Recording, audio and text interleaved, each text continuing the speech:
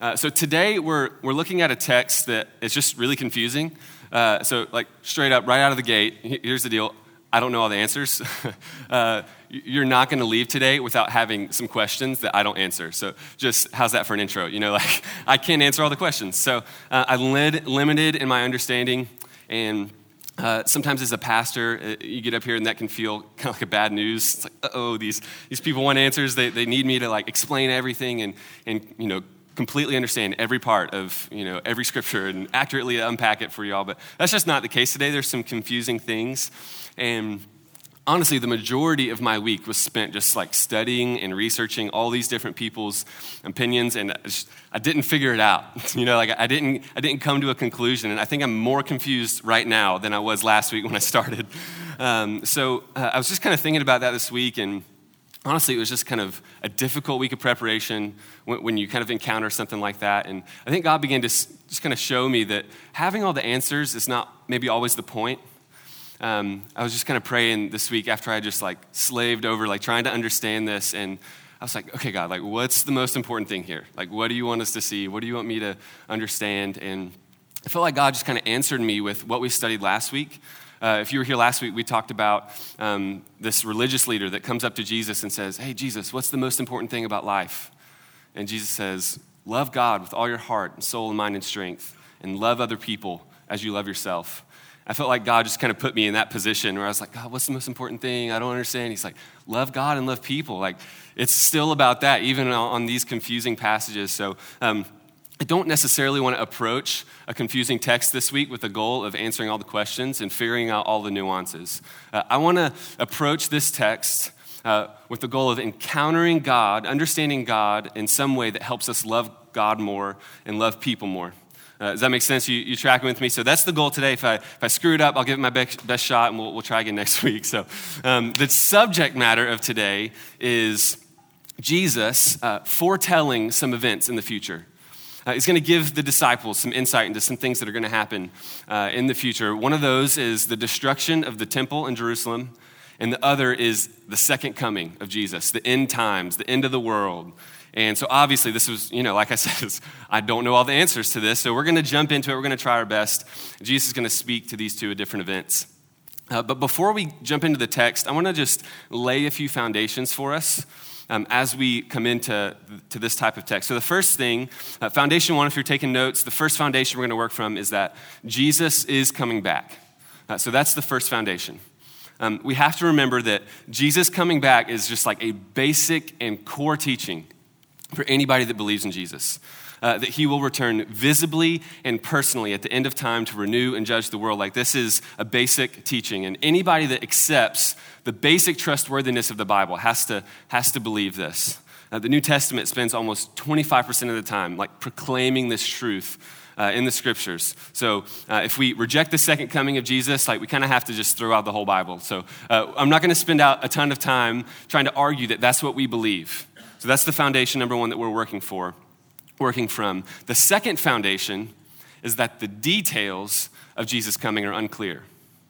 So if the first foundation is that we know and we believe that he's coming back, the second is that the details of that coming are unclear. So Christians across time and different belief systems have disagreed about all the details of this event. And the reason why is that the rules for interpreting texts that talk about Jesus coming are really unclear. And I think about how prophetic texts that speak about the future oftentimes can seem like just historical narratives written beforehand. You tracking without just like a historical statement that's said beforehand. So if I say, next year on this date, it's going to rain. And then after that, when it rains, that looks like a historical statement that I just said beforehand. The problem with that is that prophetic texts in the Bible operate much more like poetry in their images and in the nuances and in the ambiguities about how it talks about different events. So it's hard to approach them and say, oh, this is just a literal statement about something that's happening in the future. So because of that, the interpretation is so hard. We can't figure out all the details. So those are two foundations. Jesus coming back, the details are unclear. And out of that, I want to give you two implications that we're going to work from because of those foundations. So the first one is that as we approach texts like this, we hold our beliefs with humility. if I could give you a posture to think about, it would be one with open hands. So we don't come to this with closed-handed belief where we're like, I know it, and I believe it because I figured it out. We come to these texts with open-handed humility. And the second one is that we don't just try to avoid it. So it's still important, even though we can't know all the details. So sometimes it's easy for me when I approach some difficult things I don't understand to be like, we can't know, so let's just go to the next one. We'll just try the next passage. And I don't think that's what we should do. I still think this is important for us. And I think that our views on what Jesus is talking about in this text can greatly affect how we walk through this life. The decisions we make in this life, it will make us very optimistic or very pessimistic about where the story is headed.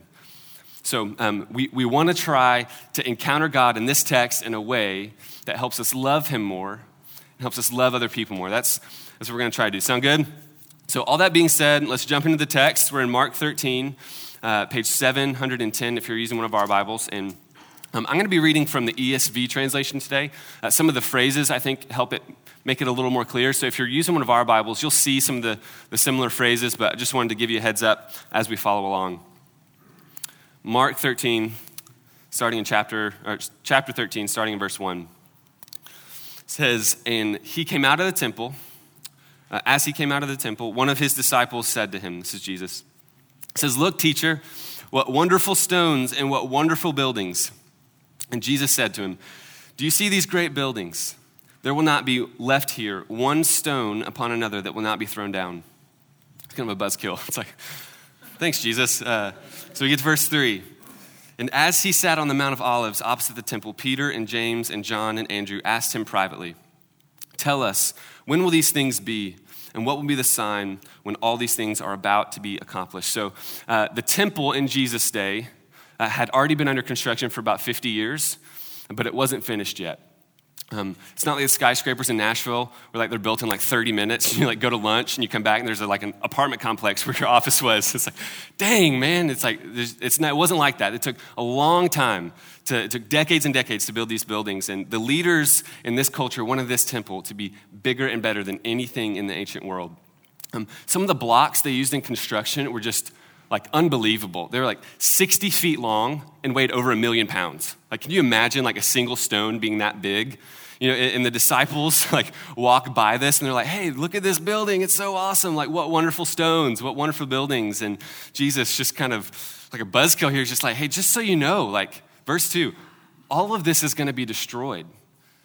Something so severe is going to happen that this thing is going to be leveled to the ground where there are not going to be two stones that are on top of each other, all leveled on the ground. And Jesus specifically here is talking about an event that is going to happen in their lifetime. He's talking about the literal destruction of the temple that will happen in 70 AD, about 40 years later.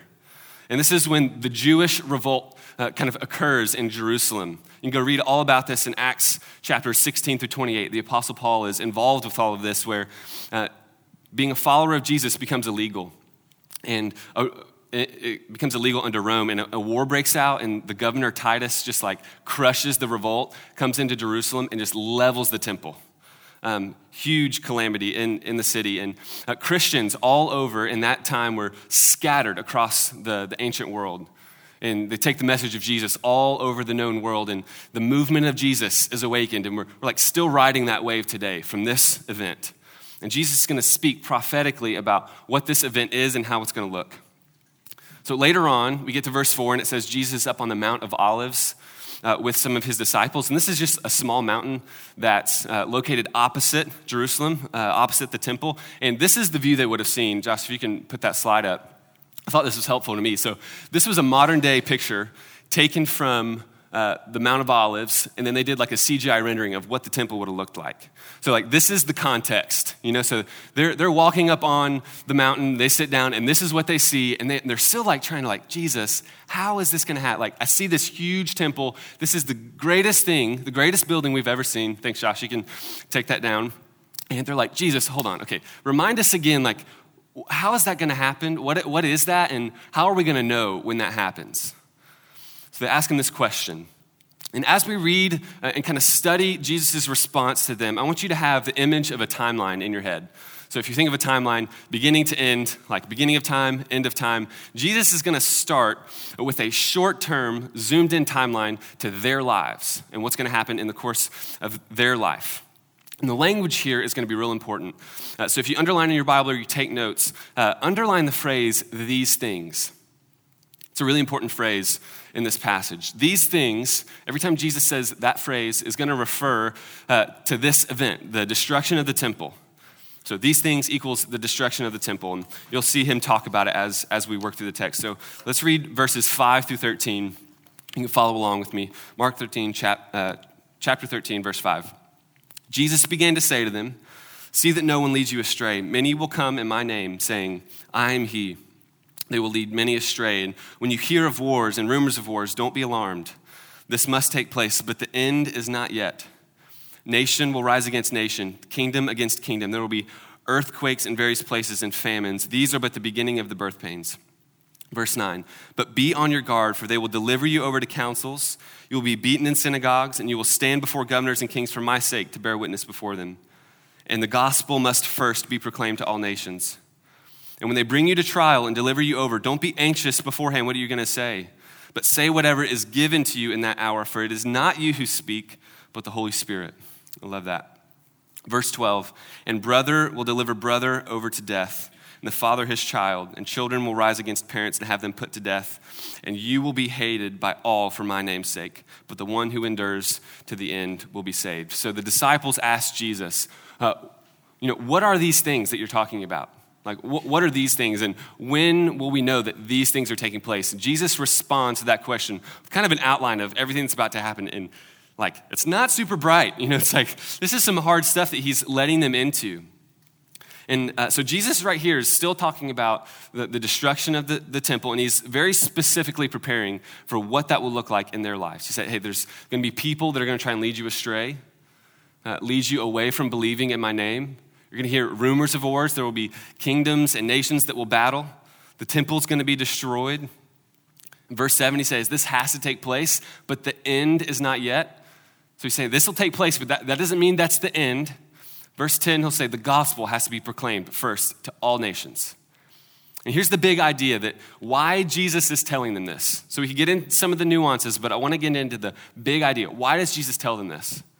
Why doesn't he just kind of tell them, hey, it might be hard, but why does he actually give them the details of this? I think he tells them this for three reasons: perspective, trust, and purpose. I think Jesus is giving them a heads up for perspective, trust, and purpose. Perspective as they go through the difficulty, so they can have trust in God and live with the right purpose. And the easiest way I know how to explain this is to use an analogy of a movie. So raise your hand if you've ever seen a movie. All right, we can all, come on, everybody's seen a movie. We can all participate in this. Pretty much every storyline to every movie kind of has a similar narrative arc, if you think about it.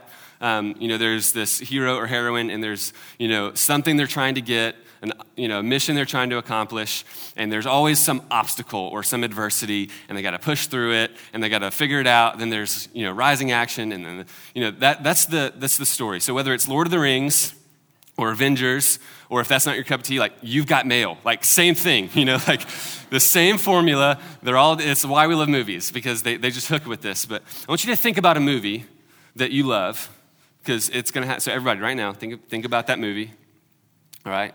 And so think about, the rising action, there's suffering, there's some obstacles and difficulty. You don't think they're going to make it, and then the end, they come through.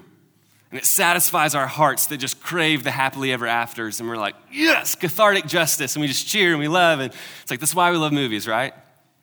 So I want you to imagine if you were to watch that movie for the first time, never seen it before, and also that you had no conception of the Hollywood happily ever after. So you didn't necessarily approach it being oh, it's all going to work out in the end. So, I'm not going to be afraid. If you actually were watching this as the first time, didn't know what's coming, you would get pulled in to the experiences and the stories and what the characters were going through.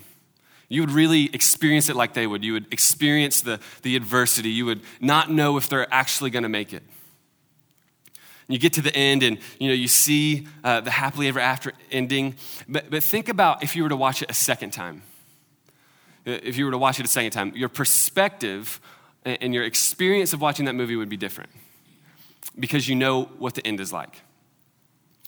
So you might still experience some of the emotion, some of the empathy with the characters as they face adversity and as they experience difficulty. You're going to still experience some of that, but the whole time you're thinking, but I know the ending. I know where this is headed. I know that they have to go through this situation so that they can reach this and fulfill this mission at the end. You understand the story in context of where it's headed and that there's hope and joy at the end. So I think this is in effect what Jesus is doing for the disciples here. He's saying, guys, look, okay, it's gonna get tough. There's gonna be some suffering and some adversity. You're gonna be persecuted. People are gonna lead you astray. Families are gonna turn on one another. Don't give up. Like, here's the ending. Don't give up. Don't be afraid. I love that in verse 7. He says, don't be afraid. Like, I'm with you. He just gives them a promise. And in verse 11, he says, don't be anxious. The Holy Spirit is with you. He will speak to you and lead through you. Have faith in me that my purposes will be victorious in the end. You will be saved if you believe. And I think Jesus is just giving them perspective on how to experience some of the difficulty they're about to face, calling them to trust in God, helping them to live with purpose as they face those trials. Just removing the lie of this utopian fantasy where adversity is absent from the Christian life. I think he's saying, hey, the assurance of adversity doesn't need to produce fear and anxiety for you. It produces confidence because the Holy Spirit is with you. And I think he's saying that to us too.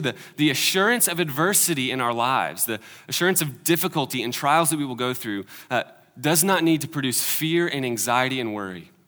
Saying it should produce confidence that God's purposes are stronger and the Holy Spirit is with you. He gives them the end of the movie. He gives them a clear picture. And this is something that I felt God was just like really teaching me this week as I was trying to figure out like, what do I do with this? How do I encounter this? And I think he was just saying to me that my faithfulness to him does not mean I have to have all the answers to everything that's coming in the future, to have my life plan figured out, to understand my current life circumstances and where they're gonna head. That doesn't equate faithfulness. Faithfulness is trusting in me that I will give you the grace to walk through what I've called you to encounter the experiences that you're gonna face. That I will be with you, I will give you the grace, and my purposes will be strong. We get to verses 14 through 27, and things are about to get real weird. Like, things are about to get really unclear and confusing. So let's remember our foundations. Jesus is coming back, but the details of this are unclear, so we approach it with humility. And Jesus is gonna switch gears here and zoom the timeline out. So if he was just talking about something that would happen in the disciples' life, now he's gonna zoom the timeline way out, and he's gonna begin talking about his second coming. And instead of using the phrase, these things, you'll start to see Jesus use the phrase, those days. Instead of these things, he's gonna start to say, those days. So if these things talked about the destruction of the temple, he's gonna switch gears and start to talk about now in those days. That's gonna talk about his second coming. You'll see it in verses 19 and 24. I'll say, for in those days there will be tribulation, but in those days and after that tribulation, and I read 30 different commentaries about what all this means and the nuances of the text. And I'm not going to read the whole thing here, but Jesus is just giving us and giving the disciples a glimpse into what the end times is going to look like. It's really confusing. It talks about a person named the Abomination of Desolation. He sounds like a WWE wrestler. It's like, what is that? How do I even know where to start with who that is or what that will look like? It says there will be tribulation that will be greater than ever in history. Suffering that's just unbelievably severe. Verse 24 is going to talk about the sun turning dark and the stars falling and the powers of heaven shaking. It's all mysterious and it's very foggy. Remember, open-handed belief here. We don't understand what this means. If you want some resources on how to study that and where to go for maybe some more study, I can give that to you. We're going to press on here to see the bigger picture of what Jesus is talking about. So in verse 27, Jesus is going to say, after all of that, and then he will send out his angels and gather his elect from the four winds, from the ends of the earth to the ends of heaven. That's the end of the story. That's where this is headed. Jesus gathering all the believers and being in the presence of God for eternity. That's where Jesus is going to come back.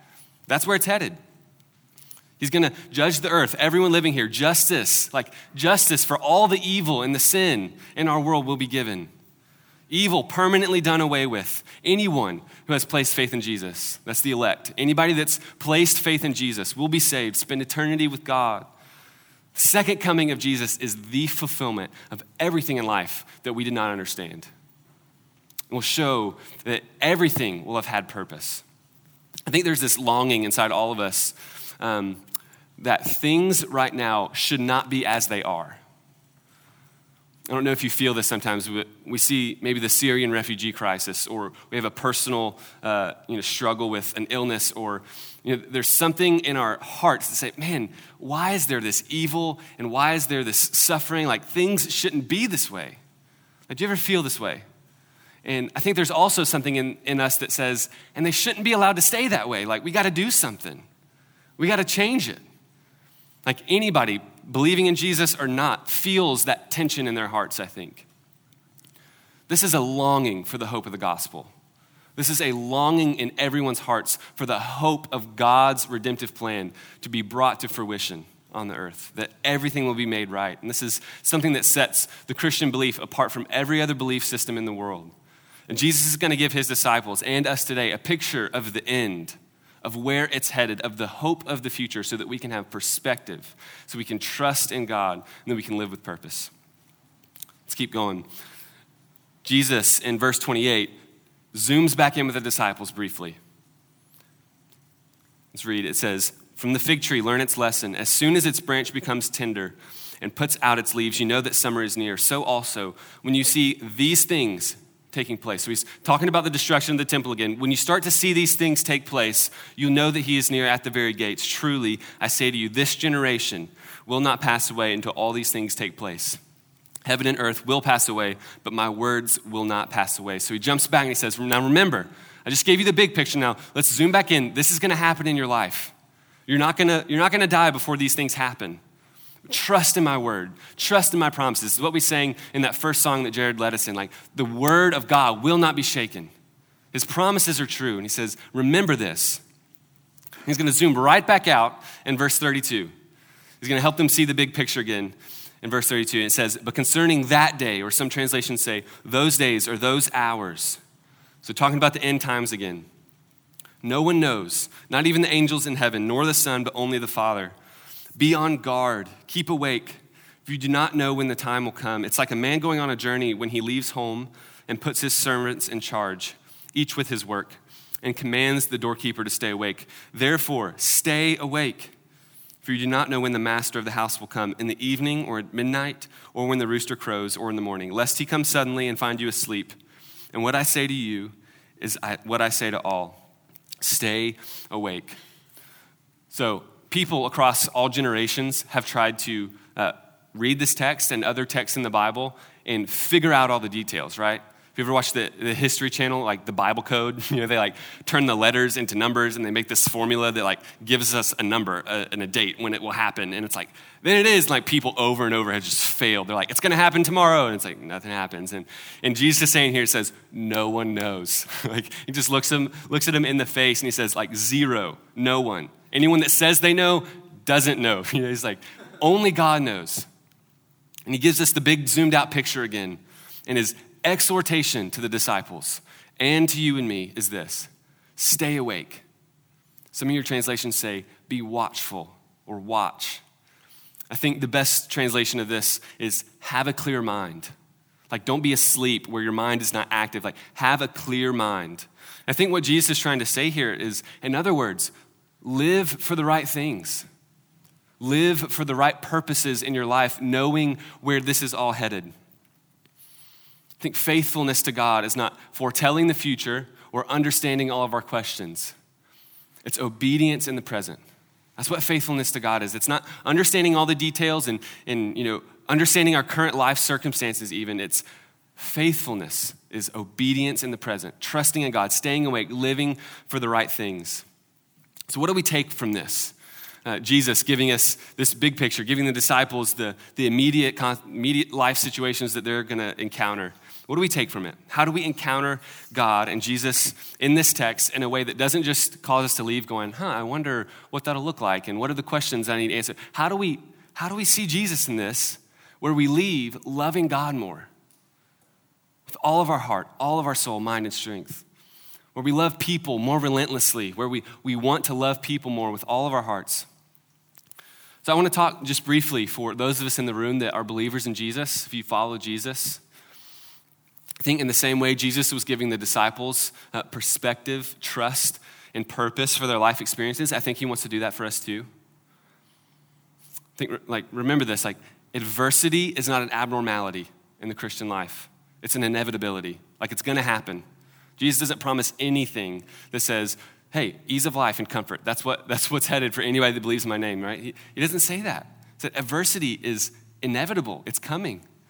Both because of the faith that we have, and also because we live in a broken world with the effects of sin, because we're broken people ourselves. And I love this. In 1 Peter, the book of 1 Peter was written by Peter, the disciple who is on the mountain with Jesus in this moment. So he's listening to Jesus talk about this, and he's going to write a letter to the church in 68 AD. That's when they think he wrote this book.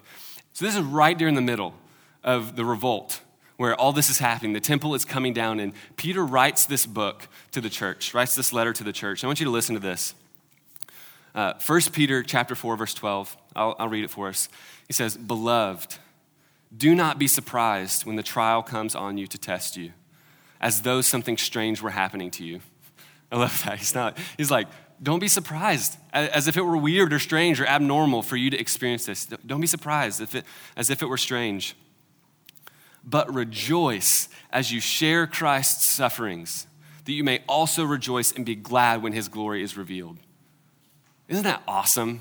It's like, rejoice in the sufferings because you know God, rejoice in that, but also that his glory will be revealed. The purposes will be revealed when he comes back. Hope in that, rejoice in that. And then he goes on in verse 19, and this is just epic. I love this. It says, "Therefore, let those who suffer according to God's will entrust their souls to their faithful Creator while doing good." Let those who suffer according to God's will entrust their souls to their faithful Creator while doing good. What? That is just awesome encouragement right there, He's like, okay, so when you face difficulty, it's gonna come, adversity will be in your life. When you face it, whether it's calamity or cancer or conflict, we put it into perspective of God's redemptive plan. His purpose-filled plan. There is no pain, no difficulty, and no hardship that the believer in Jesus faces that does not have ultimate purpose to accomplish our good and the glory of God. What a promise. That's what we put our hope in. That's what we rejoice in. We understand that the hardship hurts. We empathize with each other as we go through it. We mourn, we grieve, we feel. But we live and we act and we speak in a way that shows that we have hope, that shows that we believe that God's purposes are stronger. We know where the story is headed. We do not despair. We live in a way that understands the purposes of God. Not just having the zoomed in timeline where it's just all I see is the next week and how my current life situation affects us the next week. It's have the full timeline. Jesus is get an eternal perspective so you see what I'm doing. Even if you don't understand it, you live and are faithful with obedience because you trust in my promise. We allow that perspective of God's plan to drive our day-to-day actions as we go after our goal of loving God and loving people.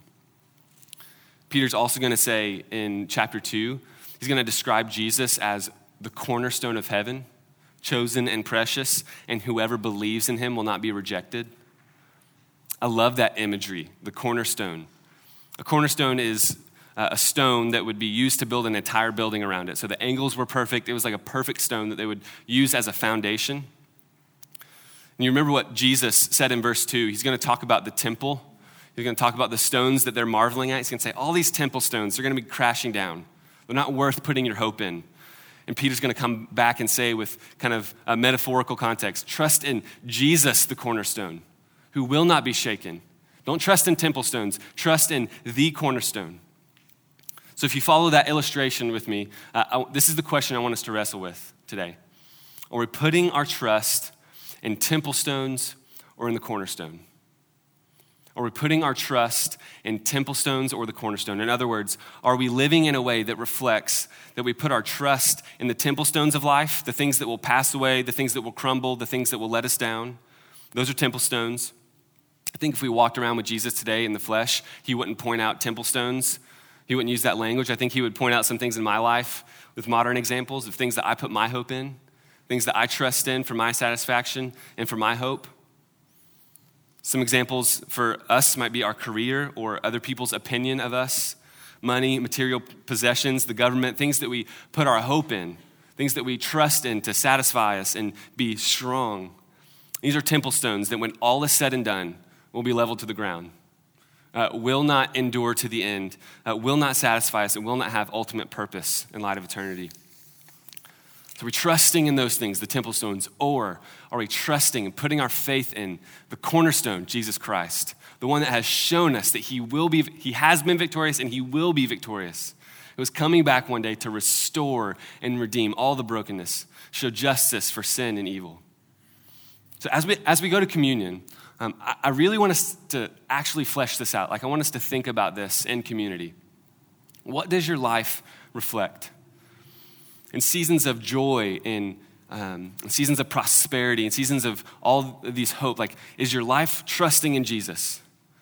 In seasons of adversity and difficulty and pain, do we live in a way that shows that our hope is in the cornerstone of Jesus, that will not be shaken?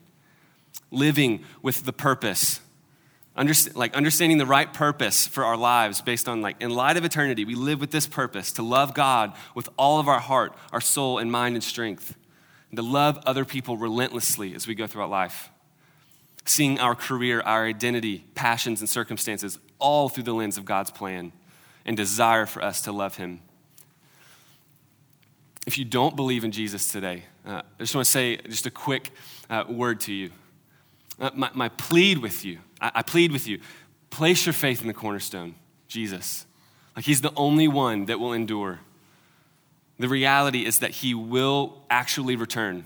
It's a reality, and only those that have placed their faith in him will be saved.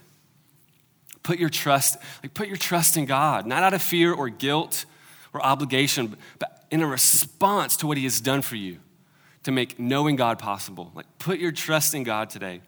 Trust in his sacrifice so that you might go free. I love that promise that Peter says, those who trust in the cornerstone will not be rejected. It's a promise, trust in Jesus today. Let's pray.